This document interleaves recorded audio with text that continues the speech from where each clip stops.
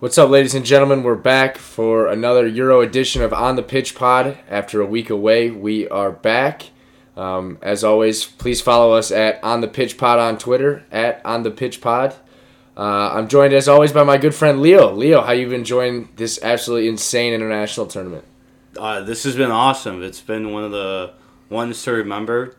We had one day with, 14 goals? 14 goals, 2 games, and a penalty kick knockout of the number 1 seed. Yeah, so we've had it all. It's been awesome. Like Patrick said, had a week off. I decided to go to the Cubs game last week. Our good friend John, who we don't get to see as often these days, he lives down in Texas. He was in town, and we wanted to go catch a Cubs game, so I figured take a little break. I know all of our dedicated listeners are probably so disappointed, but I'm glad to be back. And we know you would have gone to the Cubs game, too, if you were in your shoes. But, yeah, I'm happy to be back. And like Patrick said, this has been one for the ages. We got it all. We got plenty of underdogs making it through to the quarterfinals this year.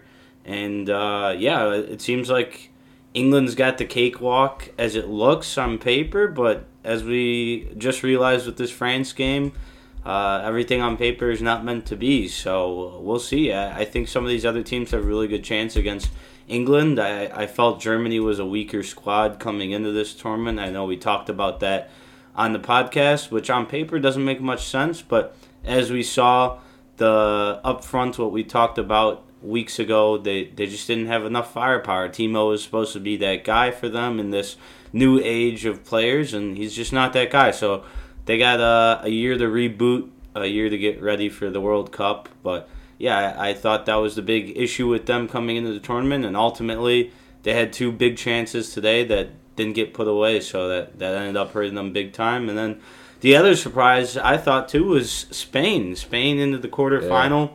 I was fading Spain quite a bit, and all of a sudden we got this offensive explosion from Spain. So we got a lot of surprises from teams that maybe we expected to do worse. Some teams we expected to do better, and overall, it's been awesome. Yeah, it really has, and it's been a tale of survive and advance for a lot of these teams. You know, Spain didn't look great in the group stages, but they put in a great performance against Croatia. England is the same thing. You know, 1 goal a game. Where's Harry Kane? And then here comes Raheem Sterling for his 3rd goal in 4 games, and they have a huge win against Germany. And then, you know, Denmark, all hope looked lost for them when obviously that tragedy with Christian Eriksen, and then they come out and they thump Wales 4-0. It was unbelievable. But I do think something has to be said with the location of these games. Like England and Wembley today was a cheat code. You know, it was, the fans were going nuts. People were falling down the seats. It was an absolute madhouse. And compared to what these games would have been like in 2020 with no fans, it was a Sheffield United type game for England today. They just had the fans behind them the whole time. The decibel rose once that first goal went in, and Germany, you know, looked like they couldn't recover. Same thing in this College World Series game. This game is 23,000 Mississippi State fans and like 1,000 Vanderbilt fans. It's just, I don't understand. Like, I understand with COVID, obviously, this, but I'm surprised no one's made a bigger fuss about it. You know, if like Jose Mourinho was an international coach, you know he would have brought up and blamed, you know, the unfair neutral site kind of thing for these international games. But it definitely played a huge role today, and we've seen a lot of favorites leave the tournament now that we've into the round of 16. I don't really know where we left off with the last episode since we missed a week. We had only gotten through the first match week, so okay. It's been a little bit of time off. Unfortunately, we're not going to have enough time to go back and recap what we missed, and I don't really think anyone wants to hear over a week ago what we missed. I think everyone's here to listen to these round of 16 matches and these quarterfinal matches, so we'll get it going. And like Patrick said, one of the big surprises has been Denmark, but I can't remember too well, but I feel like Patrick and I both said coming into this tournament that they had a pretty strong squad this year, and that's prevailed. I think we might have brought that up when we did our preview. I can't remember, but I feel like Patrick and I were a little bit higher on Denmark this year, and it's paid off. So they got a strong squad. I mean, a lot of like big name players. Braithwaite at Barcelona got his first goal of the tournament. Dolberg had an unbelievable game with a brace. And then in the midfield, they got Thomas Delaney and Pierre Højbjerg pulling the strings with Vestergaard, Christensen at the back, and Schmeichel and net. Like, those are a lot of names you know. They've been experienced players, but they obviously went up against an experienced Wales team at the same time, and they just didn't have enough in the tank to get it done, and it got away from them pretty quickly when it ended up being 4-0. Yeah, and there's just been a lot of interesting comments too, as we saw. Patrick made that comment if Mourinho would said something. I had to go look it up. I don't know if people have been keeping up with Mourinho, but he's been quite the talker during this Euro, and he was ripping into Bruno Fernandes. He said Bruno played so poorly that it was like they were playing with 10.5 players instead of 11 for Portugal. So that was an interesting comment. But yeah, he's been a lot of talk on Twitter and a lot of talk on social media. So he's just a character. That's what he is. He's been very praising of the English players, though. I think the quote that came out today was, you look at guys like Rashford, Shaw, they don't have an age. Like, there was something like that about how, they have experience. There's just no experience in their name or something. I don't know, something like that. But he's been Luke Shaw's biggest hater for the last, since his Manchester United days. And it's the former stars of Mourinho that really showed out this weekend. Pogba had a great game despite the loss, and Luke Shaw with the assist today. I mean, two guys that fell out of Mourinho's favor when he was coaching Manchester United. So always interesting. It just shows you that soccer is it's all. That's why teams change managers so quickly. It's just one guy's opinion. Everybody else has different ways of looking at things, and that's part of the reason there's such a high turnover rate among coaches in soccer, I believe. Yeah, and I got to give a shout-out to our faithful fan, Chris Beiersdorf. We hated Luke Shaw at the beginning of this podcast. We quickly turned into Luke Shaw supporters. He messaged us, and like any of you listeners, please feel free to message us whenever. We really appreciate Beiersdorf always interacting with us. It always makes things a lot more fun. And he said, Chris Beiersdorf said that Luke Shaw is the best left back in the world. I wouldn't put him best left back in the world. I think there's some other guys up there, but you just hyped that up like you were. He's now top 5 left back in the world in my opinion. So that's where I was going with that. That's so funny. He has climbed my ranks that highly, and if you're just going straight on who's in form, I think he's top 5 left back in the world right now. He picked up the assist on the Raheem Sterling goal today, and ever since they finally switched to playing a traditional left-footed left back, it's really changed England's squad. So all the praise there. Are we going to work backwards then? Should we just do England-Germany now since we're talking about it? Yeah, we might as well hop in England-Germany. I mean, not to show my bias, but Bukayo Saka has really been a great surprise for this tournament. He plays with no fear. He took Phil Foden out of the starting lineup. That's got to say something, because Phil Foden's been one of the hottest players, since the end of the season. Jack Grealish comes on today, gets a nice assist. He's, these price tags are just going up and up and up for these players. Yeah, I saw $100 million for Grealish and last week. Harry Kane, $100 million turned down by Spurs from City, and they apparently want Grealish too. I mean, there's some money in that squad. Like, a lot of guys that came on can be argued, were worth more than players that started that game. England, like you said earlier, they got the easiest road going forward. And they're so deep. And they're at home. They weathered the storm this long. Everyone was ready to rip Southgate's throat out after he started Trippier at left back game 1. They pulled out dubs every stop along the way. Raheem Sterling has been a tap-in merchant, just finishing like crazy around the goal. I thought he held onto the ball a little bit too long today. Obviously, he's trying to make things happen, and he's the guy you want dribbling with the ball. You're okay if he loses it a couple times, but, England's now I'd say, I mean, you're different. You're an Italy, Belgium guy, but to get to the last 4, to get to the final, I think England's the favorite in this tournament, especially with Italy playing Belgium. I do want to touch real quick on Germany. Yeah. I already talked about it at the beginning, but like I said, they just didn't have the firepower to really compete against some of these other big dogs.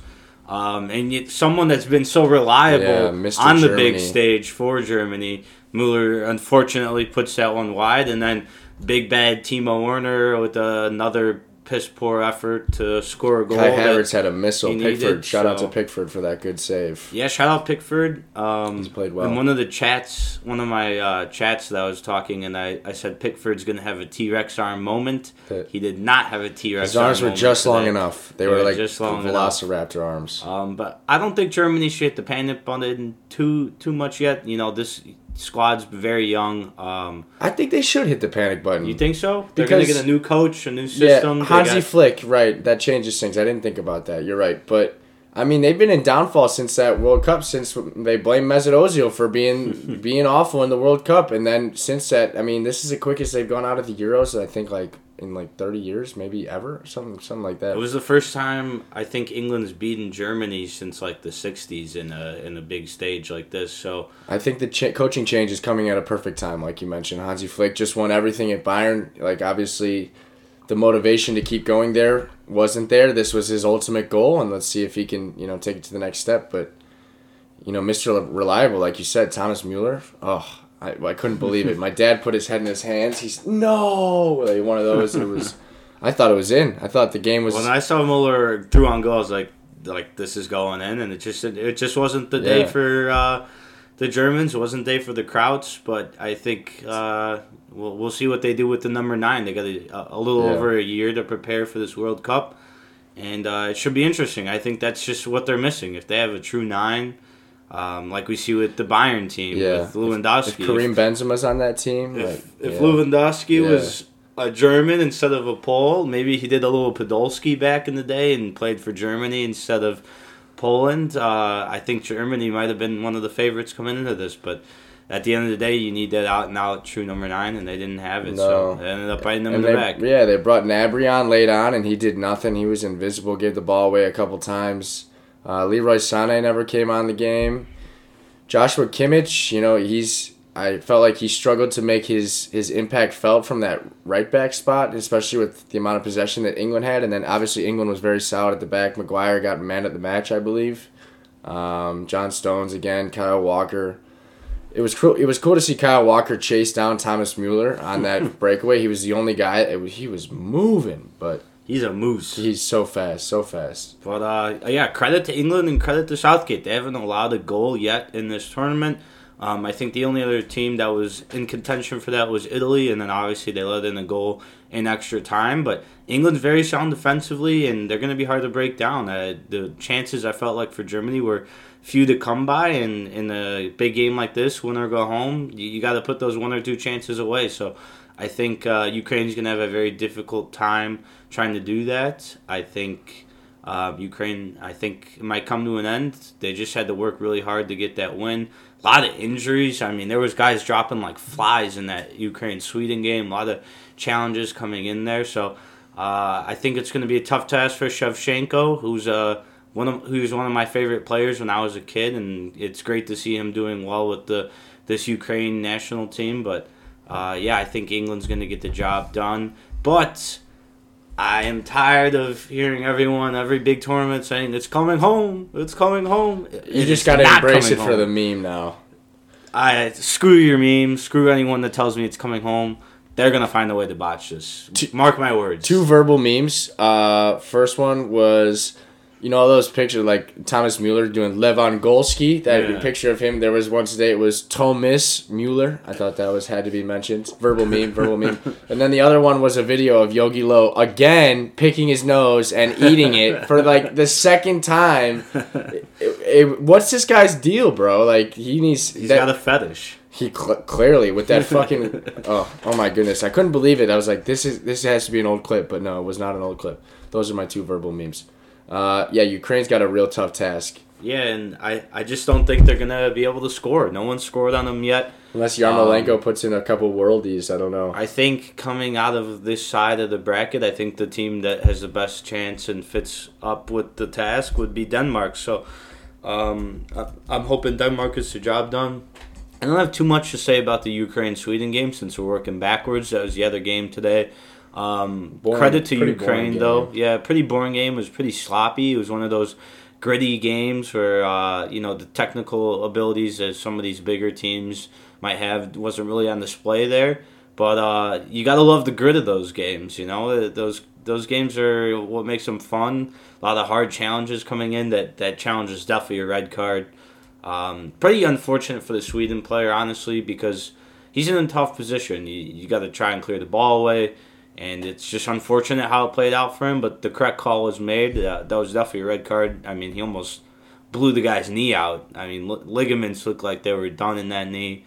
So very unfortunate because he did get the ball first, but overall it was a reckless challenge, and the correct call was made, and ultimately I think that's what helped Ukraine seal the deal and ultimately get that last goal. It was the second latest goal in Euro history. I forget who has that crown. Someone scored in the 122nd minute, but that was the second latest goal in Euro history, so a cool piece of history there. And for Ukraine and Shevchenko, like I said, one of my favorite players. I'm happy to see him succeeding. So good for Ukraine. Good for my Eastern Orthodox brothers out there. I will be pulling for you guys to beat England, but I don't think it's going to get the job done.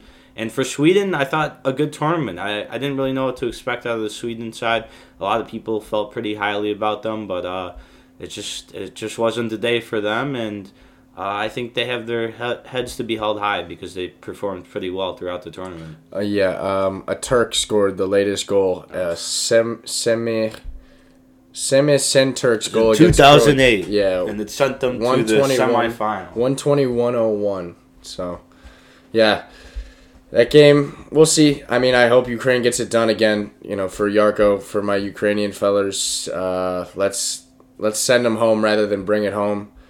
Moving into Monday's games, it was the freaking craziest day in international history of my lifetime, at least. Definitely, that was one for the ages. Start with Spain, Croatia.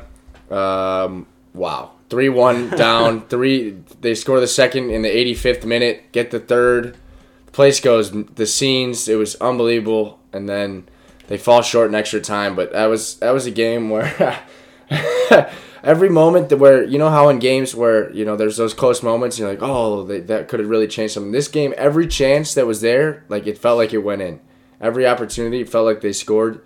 The header to make it 3-3, I got up out of my seat. I started running around. I didn't even really, I have Croatia we're picking our fantasy draft based on how your team finishes in the Euros. I got drawn with Croatia this year, so I was going for a Croatian dub there.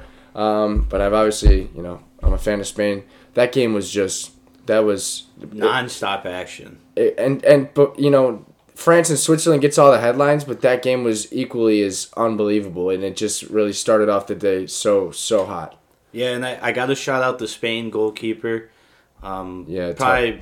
One of the worst own goals you'll ever see. Yeah. You feel really bad for the guy, and it almost ends up seeing his team not go through, but he came up with some really big saves there down the stretch. So for him to, keep his head on straight and make some of those big saves, I got to give him credit to him and credit to his guys for having his back. They could have easily crumbled there. I felt like they were in control of the game for the most part up until that point. I think they were. That was in the 20th minute. The first 20 minutes, I thought they were controlling the game, and then Croatia flipped the switch.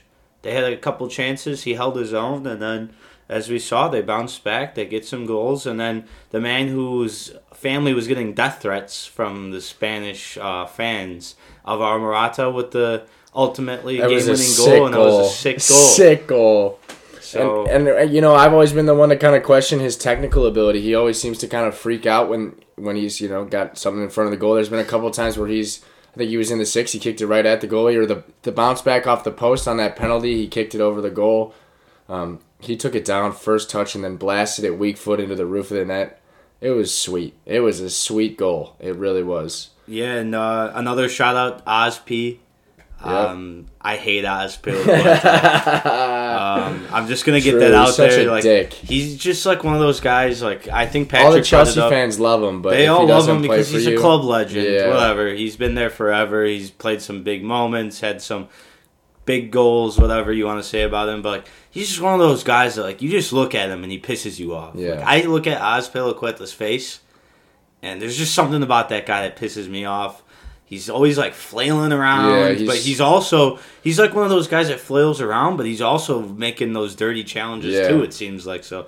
He's a little first guy to get into a scrap. Yeah, but big goal for him. I think it was only his third goal for his country, and big choice that who was it? Luis Enrique, the manager of Spain. Yes. Big choice starting him in a game like that. At right back too. Yeah, he started at right back, which we saw him play with Chelsea towards the end of the season. They kind of did that 3-back thing too. Yeah, he was playing like a wing back, but a huge goal. Ferran Torres, young star for Spain, he gets a big goal, and then I don't understand what happened the last 7 minutes of the game. You're in cruise control, and really quickly things went downhill. You lose your focus.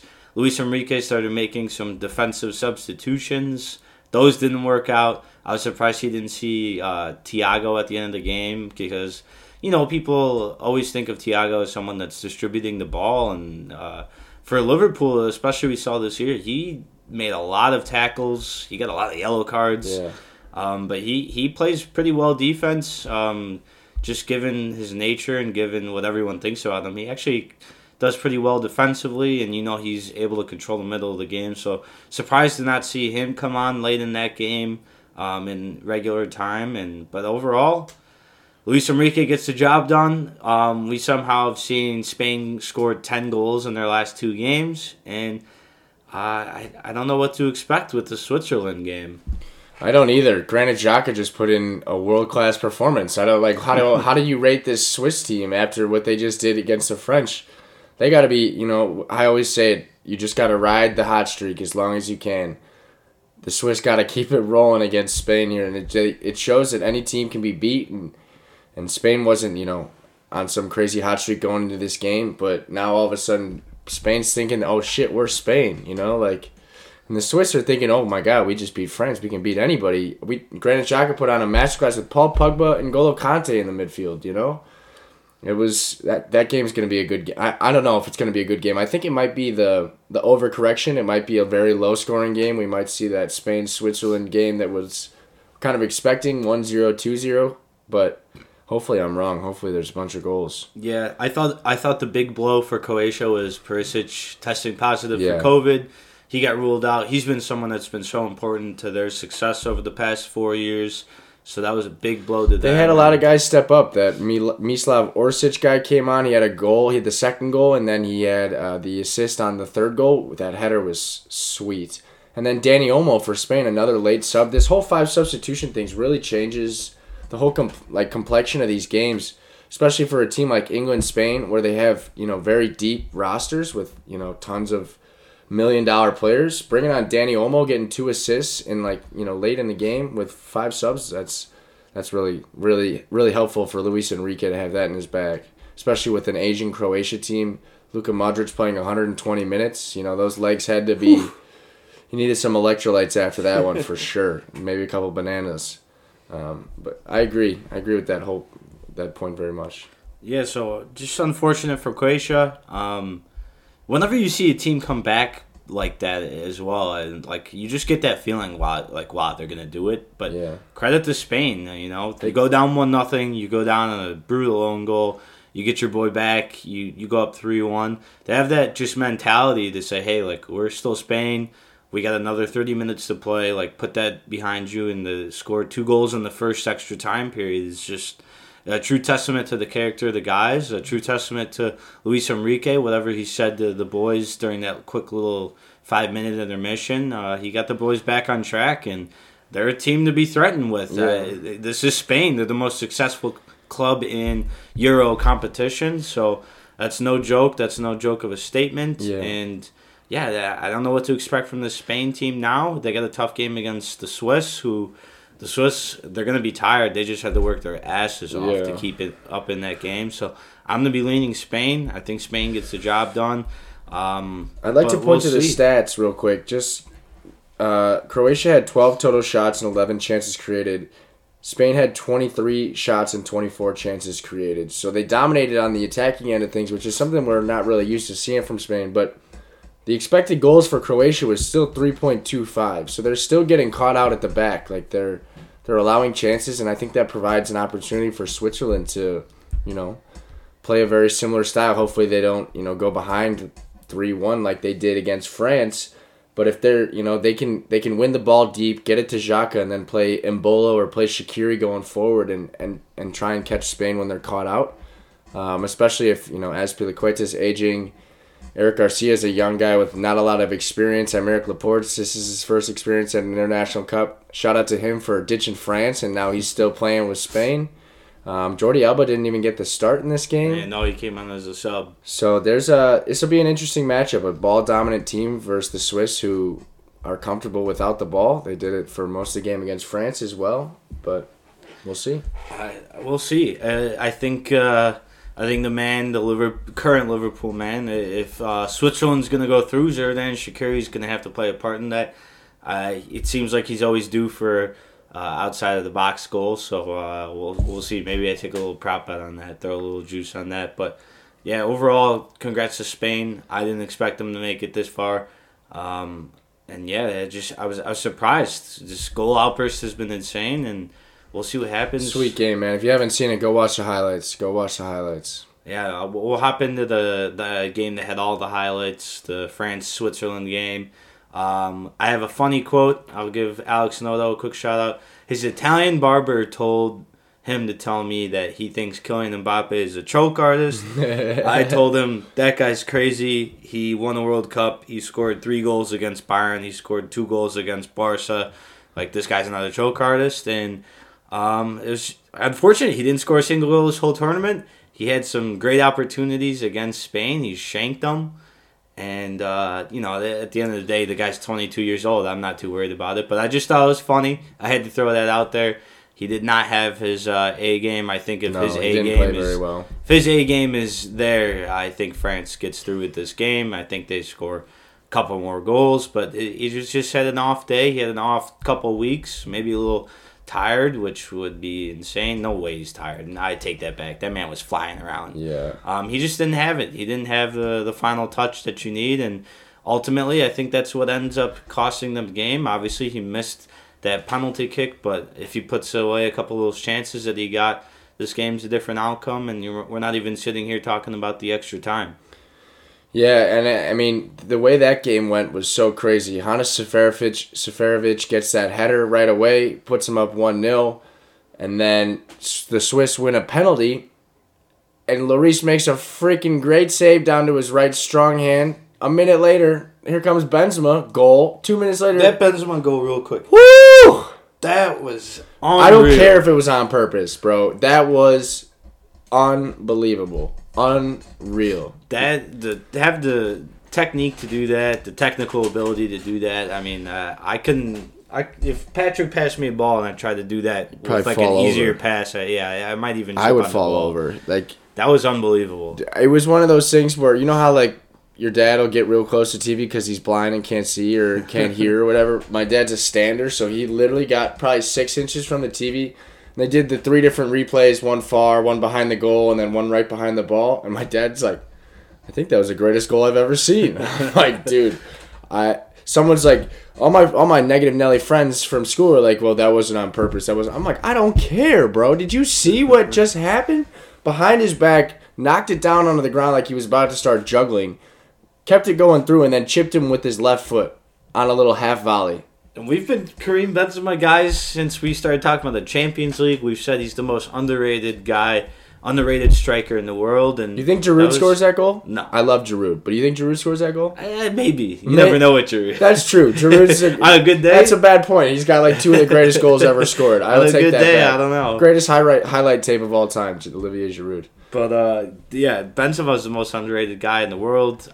Crazy to think he wasn't on that 2018 World Cup squad because of that whole he still won it all. Sex tape scandal, whatever. But credit to Karim Benzema and credit to Didier Deschamps for realizing he needs to be back in the squad because he ultimately puts him in that driver's seat. And then Paul Pogba, we talk about this too all the time. He's just a different beast when he plays for France. He really is world class, though. Like, I mean, the reason he is world class for France is because he's got N'Golo Kante running around behind him, and he gets to just kind of saunter around the field and do step overs and drags.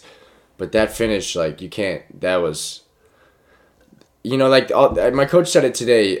He was talking about everyone when you watch these games at the Euros, all anyone sees are these step overs and these crazy goals by Pogba. But that's not like these games. That 1-2 around the corner, Griezmann backheeled it, or whoever it was, Benzema, I don't even know, backheeled it. Griezmann tried to chip, went to the far post, and Benzema scored for that second goal.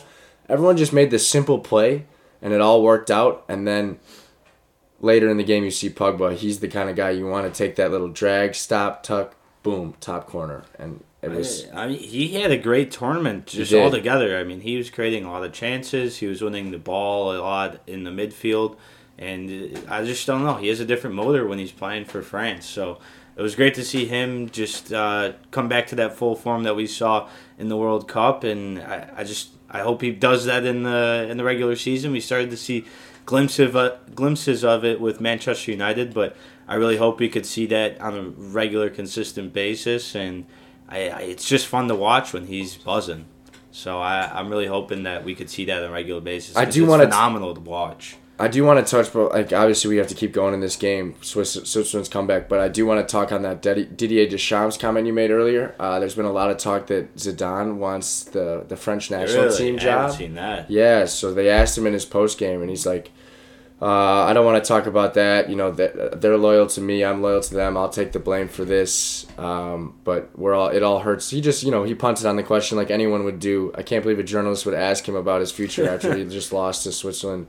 But that's what they get paid to do. They get paid to ask the hard questions. And Florentino Perez said something like a couple of days ago that Zidane wants the French national team job. So I pose to you, after this early round exit, do you stay with Didier Deschamps? Yeah. I agree. I think you do.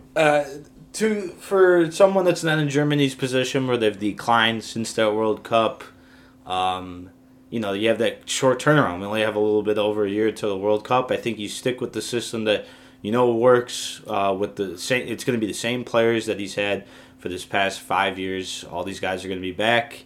I think you ride it out, and then if you deem fit to see a change, post World Cup. Post World Cup, if things don't go well in that World Cup, then the question gets brought up. But for now, you just you caught Switzerland on a bad day. You switch your guard off for fans in 10 the stadium. minutes. Yeah. Not even. It was the last freaking 5 minutes. And then it was unfortunate. Paul Pogba played a phenomenal game. A quick lapse of judgment. He loses the ball in that third goal in the midfield.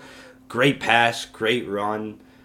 He slotted that pass in, and then whoever I don't know who scored that third goal for Switzerland. I have it pulled up. To be able to just have the calm-headedness to cut real quick and just slot that in the bottom left corner. Mario Gravanovic. He cut the center back and just buried it. Like a lot of people would shank that. I mean, he knows the situation. It wasn't an easy finish. He's 18 yards out. He was he slots against Lloris too, and he had no chance. He didn't even come within. Lloris was playing a great game as well.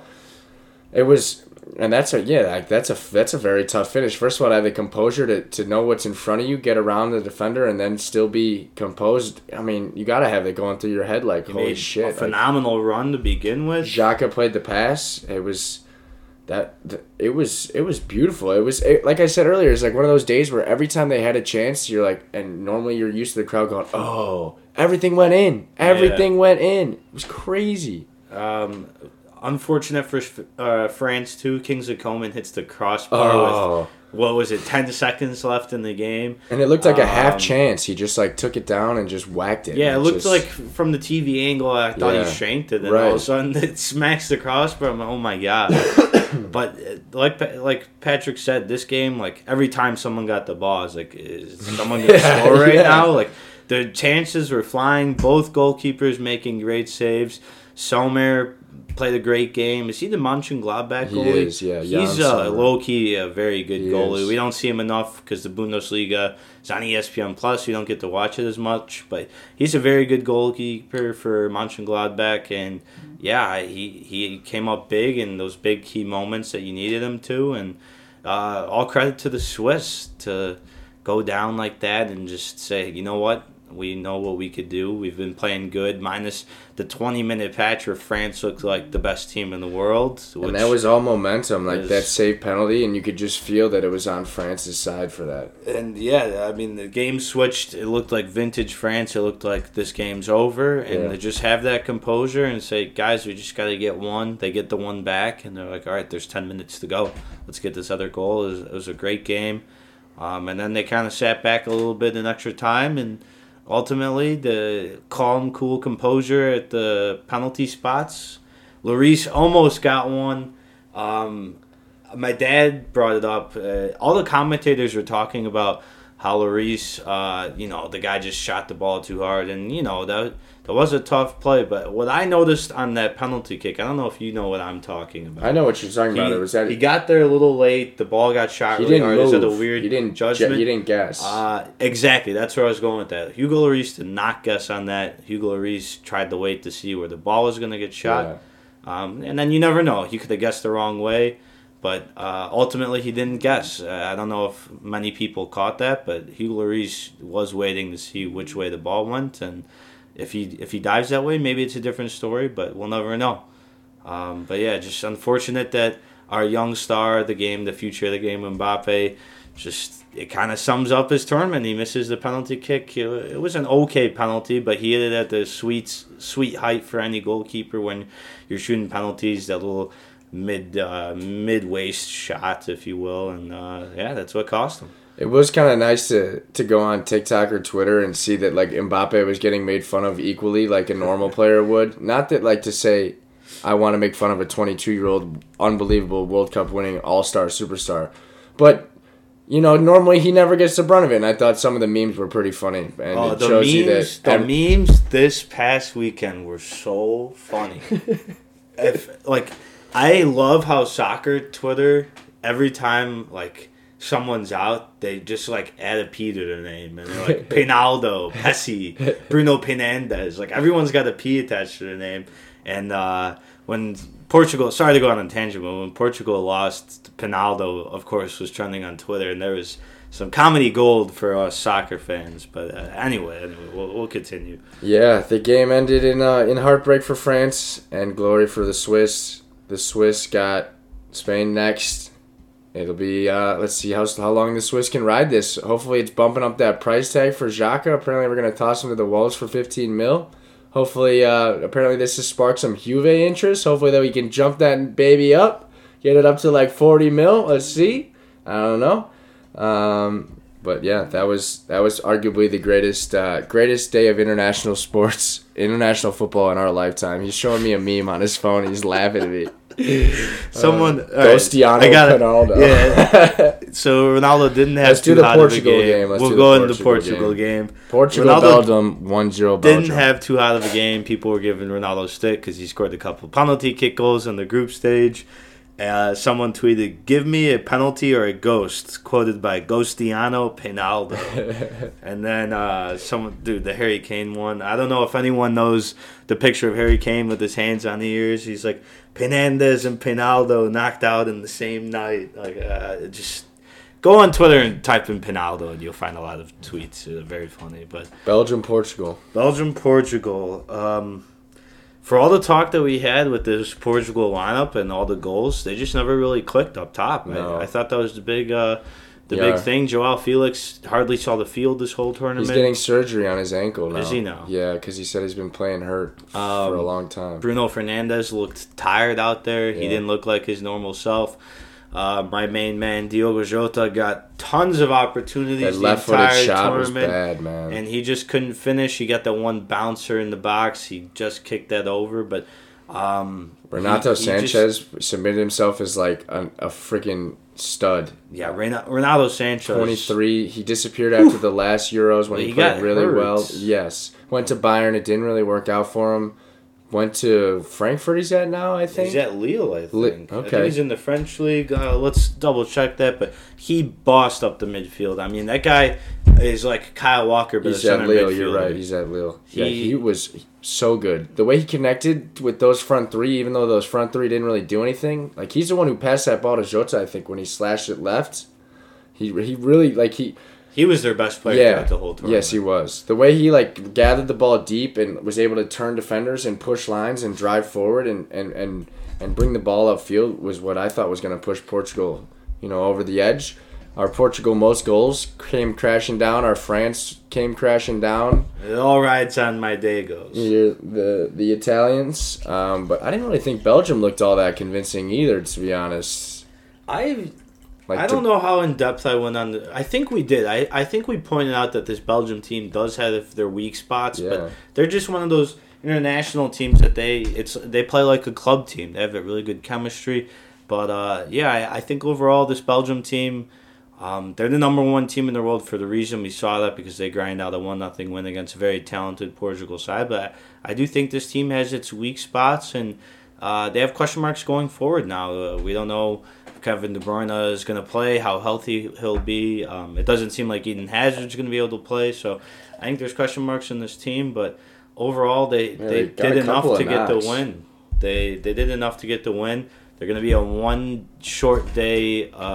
less day of rest in Italy, which Italy needs to rest more. They had to go with extra time, but great finish Belgium, by Hazard. Great finish. Thorgan. Oof. Do you think Patricio could have saved it? I think that was a goal. Unless Thibaut Courtois is in that and he's taller, I just think that was a tough shot. He was. I don't know. I think maybe a taller goalkeeper might get that, but when you see the angle of him standing behind the goal, you couldn't tell which way the ball was moving. Swerving, it was one of those balls where if you're playing, for example, we're playing softball in your outfield, or if you're a baseball player and you get a line drive hit at you and that thing's slicing around, moving around. That's what it was doing the goalie, and by the time he finally got a good direction where the ball was going, it was too late. So I gave stick to Thorgan Hazard before. I said, why is this bum in the game during one of the group stage matches? And here I am taking that statement back. He scored a worldie. He's not a bum. He plays pretty well for Dortmund. I retract my statement. Thorgan, I know you're a very dedicated listener to the podcast, and I know you probably tell all your friends about how this guy Leo hates you, but I don't hate you anymore. You're pretty good. Dude, shout out to Thomas Vermaelen, man. 35, I think he is, playing for Vissel Kobe with Iniesta over in Japan, and he's played every minute, I believe, for Belgium in the Euros, and he's been their rock. He's got Alderweireld out on his right and Vertonghen out on the other side. They got some old men back there. They got an old back line, and a bunch of bodies though, like Thomas Meunier playing at right wing back. That's a tall group.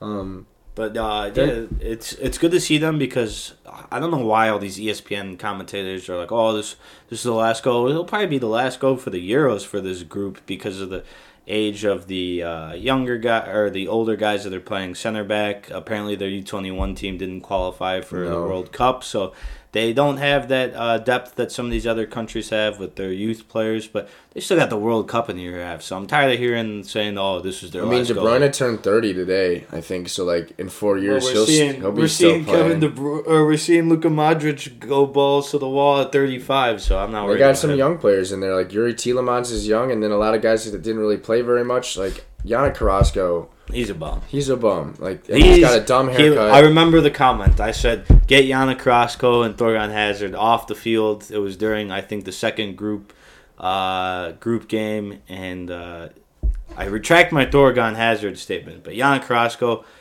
I don't think he's that old either. I think he's 27. He just I don't know. I guess China. I don't know what his deal is. He plays for Madrid now, but. Yeah, I mean, I think 5 years ago we were all like, Yannick Carrasco is going to be a pretty solid player, and I guess that was the peak 5 years ago. I don't know what that guy's deal is. He's a weak spot, and I don't know. They're not as deep as other teams. Hazard, yeah, and Yannick Carrasco is going to have to feature in that Italy game. Eden Hazard's already looked kind of slow compared to he just gets kicked and kicked all the time. He was the most fouled player in the Premier League when he was with Chelsea because he's so shifty on the ball. And we saw it time and time again in this most recent game against Portugal. He's getting kicked, and I'm surprised of all things here it was his hamstring instead of his little brittle ankles that get kicked every year, game in and game out. So unfortunate for Eden and unfortunate for Belgium because Yannick Carrasco is going to have to be the guy. He is, because they got some guys on the bench. Dennis Pratt, younger player, Leandro Trossard, who we saw at Brighton this year, Den Donkers, that bruiser in the middle, and then Dries Mertens came on late in that game. But other than that, not a lot of guys. Jeremy Doku Batshuayi's never really been super consistent. Christian Benteke. That's my dude. And then Castagna. You scored a sick bicycle kick. That was pretty cool, man. That was like, your one goal? I don't know. I'm not sold on Belgium. I thought Portugal outplayed them. I thought Portugal, the second half, they were pouring it on. They had chance after chance. And, like I said, Diogo Jota just couldn't find the back of the net this tournament. I think that game is different if you find some guys in a little bit better form. You got outshot 23-6. You got outpossessed. The second half, you were really just playing defense.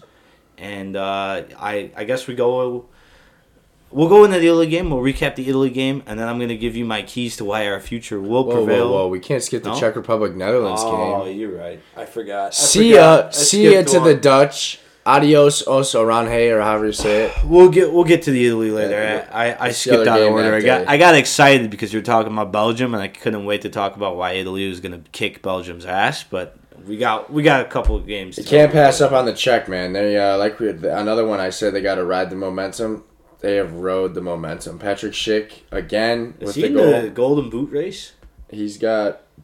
I don't know how many he has in this tournament. He's got to be close. Did he have one this most recent game? He's got to have like 4 goals. I'll look it up. Patrick Schick played well. The Mathis de Ligt tweets were funny. He was getting made fun of as well. He just grabbed the ball, man. He's in second behind Ronaldo. Ronaldo has 5. So Patrick Schick's the lone remaining player that could pass him up. Benzema's out with 4. Forsberg's out. Lewa's out. And Seferovic has 3. And Raheem Sterling. So there's a couple guys left, but Patrick Schick in the driver's boot. He's got a good chance to keep. Driver's boot. he's got a pretty good chance to take over this Golden Boot. That would be something. Who would have thought? I mean, what were the odds for him? We took freaking bum Harry Kane, who I don't know why he played like a bum the first 3 games. He played like himself this most recent game, but yeah, Harry Kane, bad bet. Sorry, guys. But Patrick Schick. I mean, he scored a worldie. He scored a 50-yard goal. Yeah. And this Czech Republic team, it seems like every time the Czech Republic are in a major tournament, they perform pretty well. I think if you go look up at their history, it seems like they always somehow find a way to get out of the group stage in every major tournament that they do qualify for. And here we are, and they're in the quarterfinal, and they have a very winnable game against They were the better Denmark. team. Yeah, they were the Netherlands played like doo-doo. I think Depay gave the ball away like 20 times, something like that. Yeah, the first half was not too clean for the Netherlands. At halftime, people are like... The analysts were saying, I think Netherlands just comes out on top because it's the Netherlands, but how things change so quickly. Mathis de Ligt, or however the hell you pronounce it, Matthias. Whatever. Unfortunately, he got his feet tangled. He fell down. Ultimately, I think he made the right choice of swatting at the ball with his hands. I don't know. Maybe you have a different point of view of that being a center back, but if he doesn't, the guy's through on goal. I don't know. He did it. They got a free kick. I guess it was only the 55th minute at the time. What would you have done? You just sit there on your knees, like hoping your goalie got your back? Yeah, I mean, they teach us differently here in America. Like, you don't grab the ball when you go down. You just flop. Everything's much more physical, and it's not like you don't just expect the foul to be called here, I guess. So I would never do that. Like, I would never grab the ball, like, ever. Like, that's like the first rule of soccer, but a lot of players do it. They usually call it like in the middle of the park, like someone will fall and they'll grab the ball, but like de Ligt was bad, man. It wasn't even close. Like, he tripped, and like immediately the guy, I forget who it was that was pressuring him, just like stopped. Maybe it was Patrick Schick, and just started like turning. He just turned and looked. He's like, what are we doing? Like, what are we doing? I think it was the right call. I think he should have got sent off. It was the right call for sure. He's the last guy. In his mind, he just has to make that split-second decision, and he made the decision to grab the ball. In a lot of cases, you're pretty confident with the Netherlands against the Czech Republic that they could still get the job done with 10 men. It was 0-0 at that point, I believe, still, right? Yeah, it was 0-0. So, I mean, he's probably thinking that maybe we can still get it done, but the Netherlands had nothing at all. They didn't have it going. And so in that sense, it might have been just better to give up the goal and play with 11 men. Yeah. I think that's what most people would You say. look in It's just better hindsight, than and I 11 men. think definitely the right move would have been to let that go by. Who was it? It was a World Cup. It was a knockout stage match. I think it was Luis Suarez for Uruguay. I gotta look this up. I'm pretty sure Luis Suarez was in extra time. Either the game was tied. The game was tied in extra time. I forget who they were playing. Goalie got caught out of position, and Luis Suarez dove like a goalie, blocked it with his hands. He got sent off with a red card. His goalie saves the penalty kick. They win in penalty kicks. Yeah. Had to bring that up because that's like the only other time I could think in history that I've ever seen anything like that happen. But that's a very different situation. You're in extra time. You could play for those penalty kicks. Mathis Delit, you did it with 35 minutes left in the match. Not ideal. Frank DeBauer out as the Netherlands coach. That was a short-lived stint. I don't know where they go. He resigned today. Yeah. So I guess the fans are gonna get what they want. They're gonna get a 4-3-3. They gotta regroup. They gotta regroup. They have young, talented players. Frankie De Jong, I think, had the most successful dribbles in the tournament. That up until that point, phenomenal player. What position is he gonna play for his future? I don't know. Maybe he finds himself as a cam. He kind of played as a six. As long as Wijnaldum's on the team, I think he plays that attacking guy, and Frankie pulls the strings behind him. But he's so good that he can play anywhere. But I think this team's going to be a force to reckon with come the World Cup. They're going to have Virgil van Dijk back. Virgil van Dijk and Mathis Delit, that might be the best center back pairing in the World Cup. We'll see. Hopefully they're both healthy for that. But for Netherlands, you got some young players. Denzel Dumfries, absolute stud. I had no idea who you were coming into this tournament. You are a moose. You are fast. You scored goals. Like, you play right back. I don't even... every time I saw Denzel Dumfries play, I was like in awe at how good this guy was. And I didn't know who he was coming into this tournament. So you are one of my rising stars. Congrats to you, Denzel. I know you listen to this podcast too. I'm a big fan of yours. So I'm excited to see what happens with you going forward. I think you play for Ajax right now. Don't quote me on that, but Denzel Dumfries, I thought he might have been their best player. He plays for PSV. He's a local guy.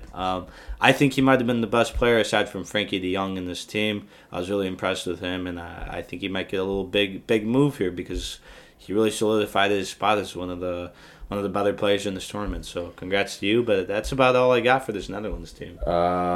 And then the Czech play Denmark next, and Denmark beat Wales. We won't really touch that game. I got nothing to say other than Wales, get your ass home. Yeah, I enjoyed the flight. Denmark came to play, and then so we got a team on the mission. Ukraine, England, the Czech, and Denmark, Switzerland, and Spain, and then finally, go ahead, Belgium and Italy. We can't do the Denmark people like that. Okay. Real quick, you guys are playing phenomenal. We kind of expected you guys to have a pretty good tournament. We were expecting you guys to get out of the group, but to put on a performance like that against Wales, now you're in the driver's seat to get to your first big tournament semifinal since 2004. I think you could get the job done, and I do think if there's a team on that side of the bracket to beat England, I think it's you guys. So I hope you guys beat the Czech Republic, and I hope you guys beat England because it's not coming home. England always finds a way to lose. Harry Kane, shank against Croatia. They somehow lose to Iceland. They didn't get out of the group in 2014. They're going to find a way to choke. Quote me on that. If I don't, you can put me on freezing cold dicks. Go Denmark.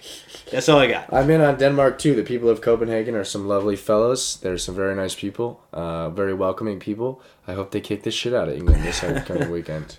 Well, they gotta beat the Czech first. They gotta beat the Czech. That's not. And I am a huge Patrick Schick fan, so I do like him. That'll be. Hopefully, it's a good game. I think it's gonna be a great game. Yeah. I think both these teams know what good a chance they have to possibly get to a final now. So I think that's gonna be one of the bigger games to watch. The Czech Republic get into the last four. Man, that'd be awesome. But yes, finally, my day goes. What is there to say? You guys played like crap for 20 minutes. At one point in the game, I think I texted Michael Caputo saying, I think it'd be better if this game just went to extra time because they needed to regroup. The first half, they had some chances going their way, but for about 20 minutes in that second half, they did not look good. Austria looked like they were going to bag one. My nonno came over to watch the game. He was pissed off. He's like, why isn't Federico Chiesa in the game? Everyone's like, why is Federico Chiesa not in the game? Chiesa. What happens? Federico Chiesa comes in the game. If you think about, like, that's one of those goals where, like, the people watching they don't really realize, if you're just like a neutral fan, to be able to head the ball, like you're running towards the touchline, to head the ball back into play, keep your balance, and then like hit it with your weak foot at no angle and score. I thought that was one of the better goals of this round of 16. With the better commentary from how the hard ref. it was. Phenomenal goal, and then I think you got to start him this next game. I mean, he's the golden boy of this Italian new regime. Like he's going to be the guy that takes him however far in these next couple of tournaments. You got to start him. He's an unbelievable player. Marco Verratti, you play, like, what's going on in your head, bro? Like if Marco Verratti played like Marco Verratti, this team would have dominated the game, but I wanted to strangle you, Marco. Like, why can't you just pass the ball? Did you watch the game? I watched some of it when I got back from soccer. Yeah, I didn't. This guy, like, dude, you're playing center mid. Like, just pass the ball. Which is what he's great at. He's made his living off that. That's what I'm saying. Play like yourself, dude. Like, the amount of times that he'd get the ball, I'd be like, move it. Like, keep going. And then 3-4 touches.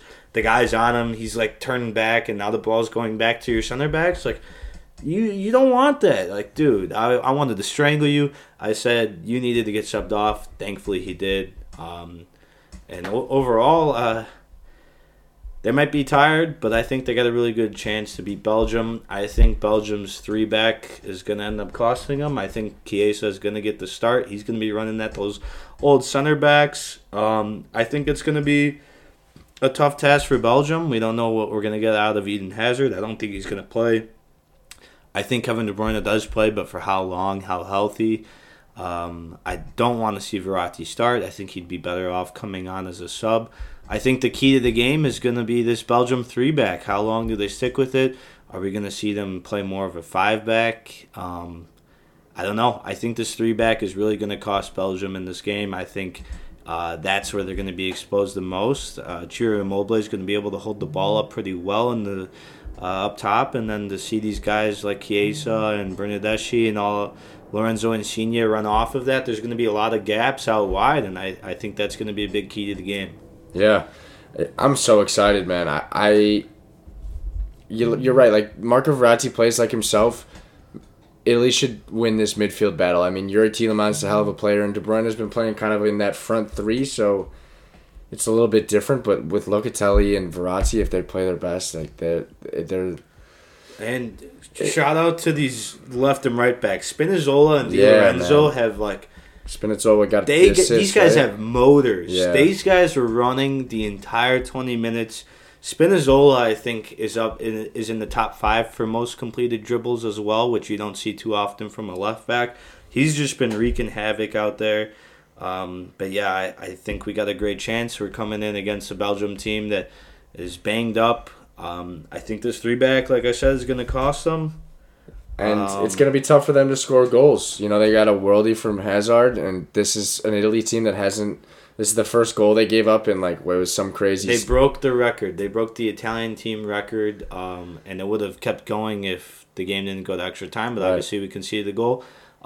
We went 1,000, I think, 200 minutes without conceding a goal. I think it lasted about 11 or 12 games. So they broke a record there. This Italy team, I think, hasn't lost a game in 30 games, or 27, somewhere around there. I mean, this team is coming in hot. And they're deep, man. They really are deep. These guys that the Italian guys love playing for their country. They take great pride in this. And I think they realize what kind of chance they have. And I've been on this team since March. And I'm not hopping off the train. I think this Belgium team has weak spots. I think these old center backs are going to have a tough time against these younger wingers. Lorenzo Insigne, for being 5'4", or however the hell tall you are, because you're pretty tiny, is not as quick as you would think, but he's shifty. He's very quick, like cutting, agility-wise, but when you're talking about sprints, he's not going to be as quick. I think the key to the game is going to be Federico Chiesa. You got to start him. If Federico Chiesa starts this game, I think he's going to bag one, maybe two. Chiro's going to hold the ball up well. You got to get the ball to Chiro and let the guys play off of him. Mm-hmm. That's the biggest key to the game for me. And they got they're so deep, man. And bringing on Andrea Bellotti, Locatelli didn't start this last game. Matteo Pessina came in off the bench and scored a goal. Fernando Bernardeschi didn't even play. Didn't see the fields, and like a poor guy like Emerson Palmieri's never going to see the field with how good Spinazzola and what's his name's been playing. Di Lorenzo. Yeah, Di Lorenzo. So they've come out of, like they're the team that's never shown any weakness in this tournament. Really, you know what I'm saying? I know what you mean. 20-minute gap, right? I think they're the most complete team. Yeah, I'd agree with that. And Jorginho's been playing well in there. And Donnarumma's obviously at the back. Like, that's a wall. It's giving me 2006 vibes. 2006. He made a 6 save. Ain't no party like a 2006 party. He made that 6 save. Someone hit a little like half volley, and he just unbelievable to be able to pass the torch from Gianluigi Buffon, who's a top 3 goalie of all time in my mind, and hand it off to a 22-year-old who's been starting for this team since he was 18. Yeah. Another Gianluigi. What are the odds of that? I mean, just probably pretty high in Italy. Oh, yeah. It's just remarkable to see this goalie depth that this country is producing. He's going to be the goalie for the next 15 years. So I feel really confident in this team. Yeah, shout out this Austrian side. They played well. They gave him a run for their money.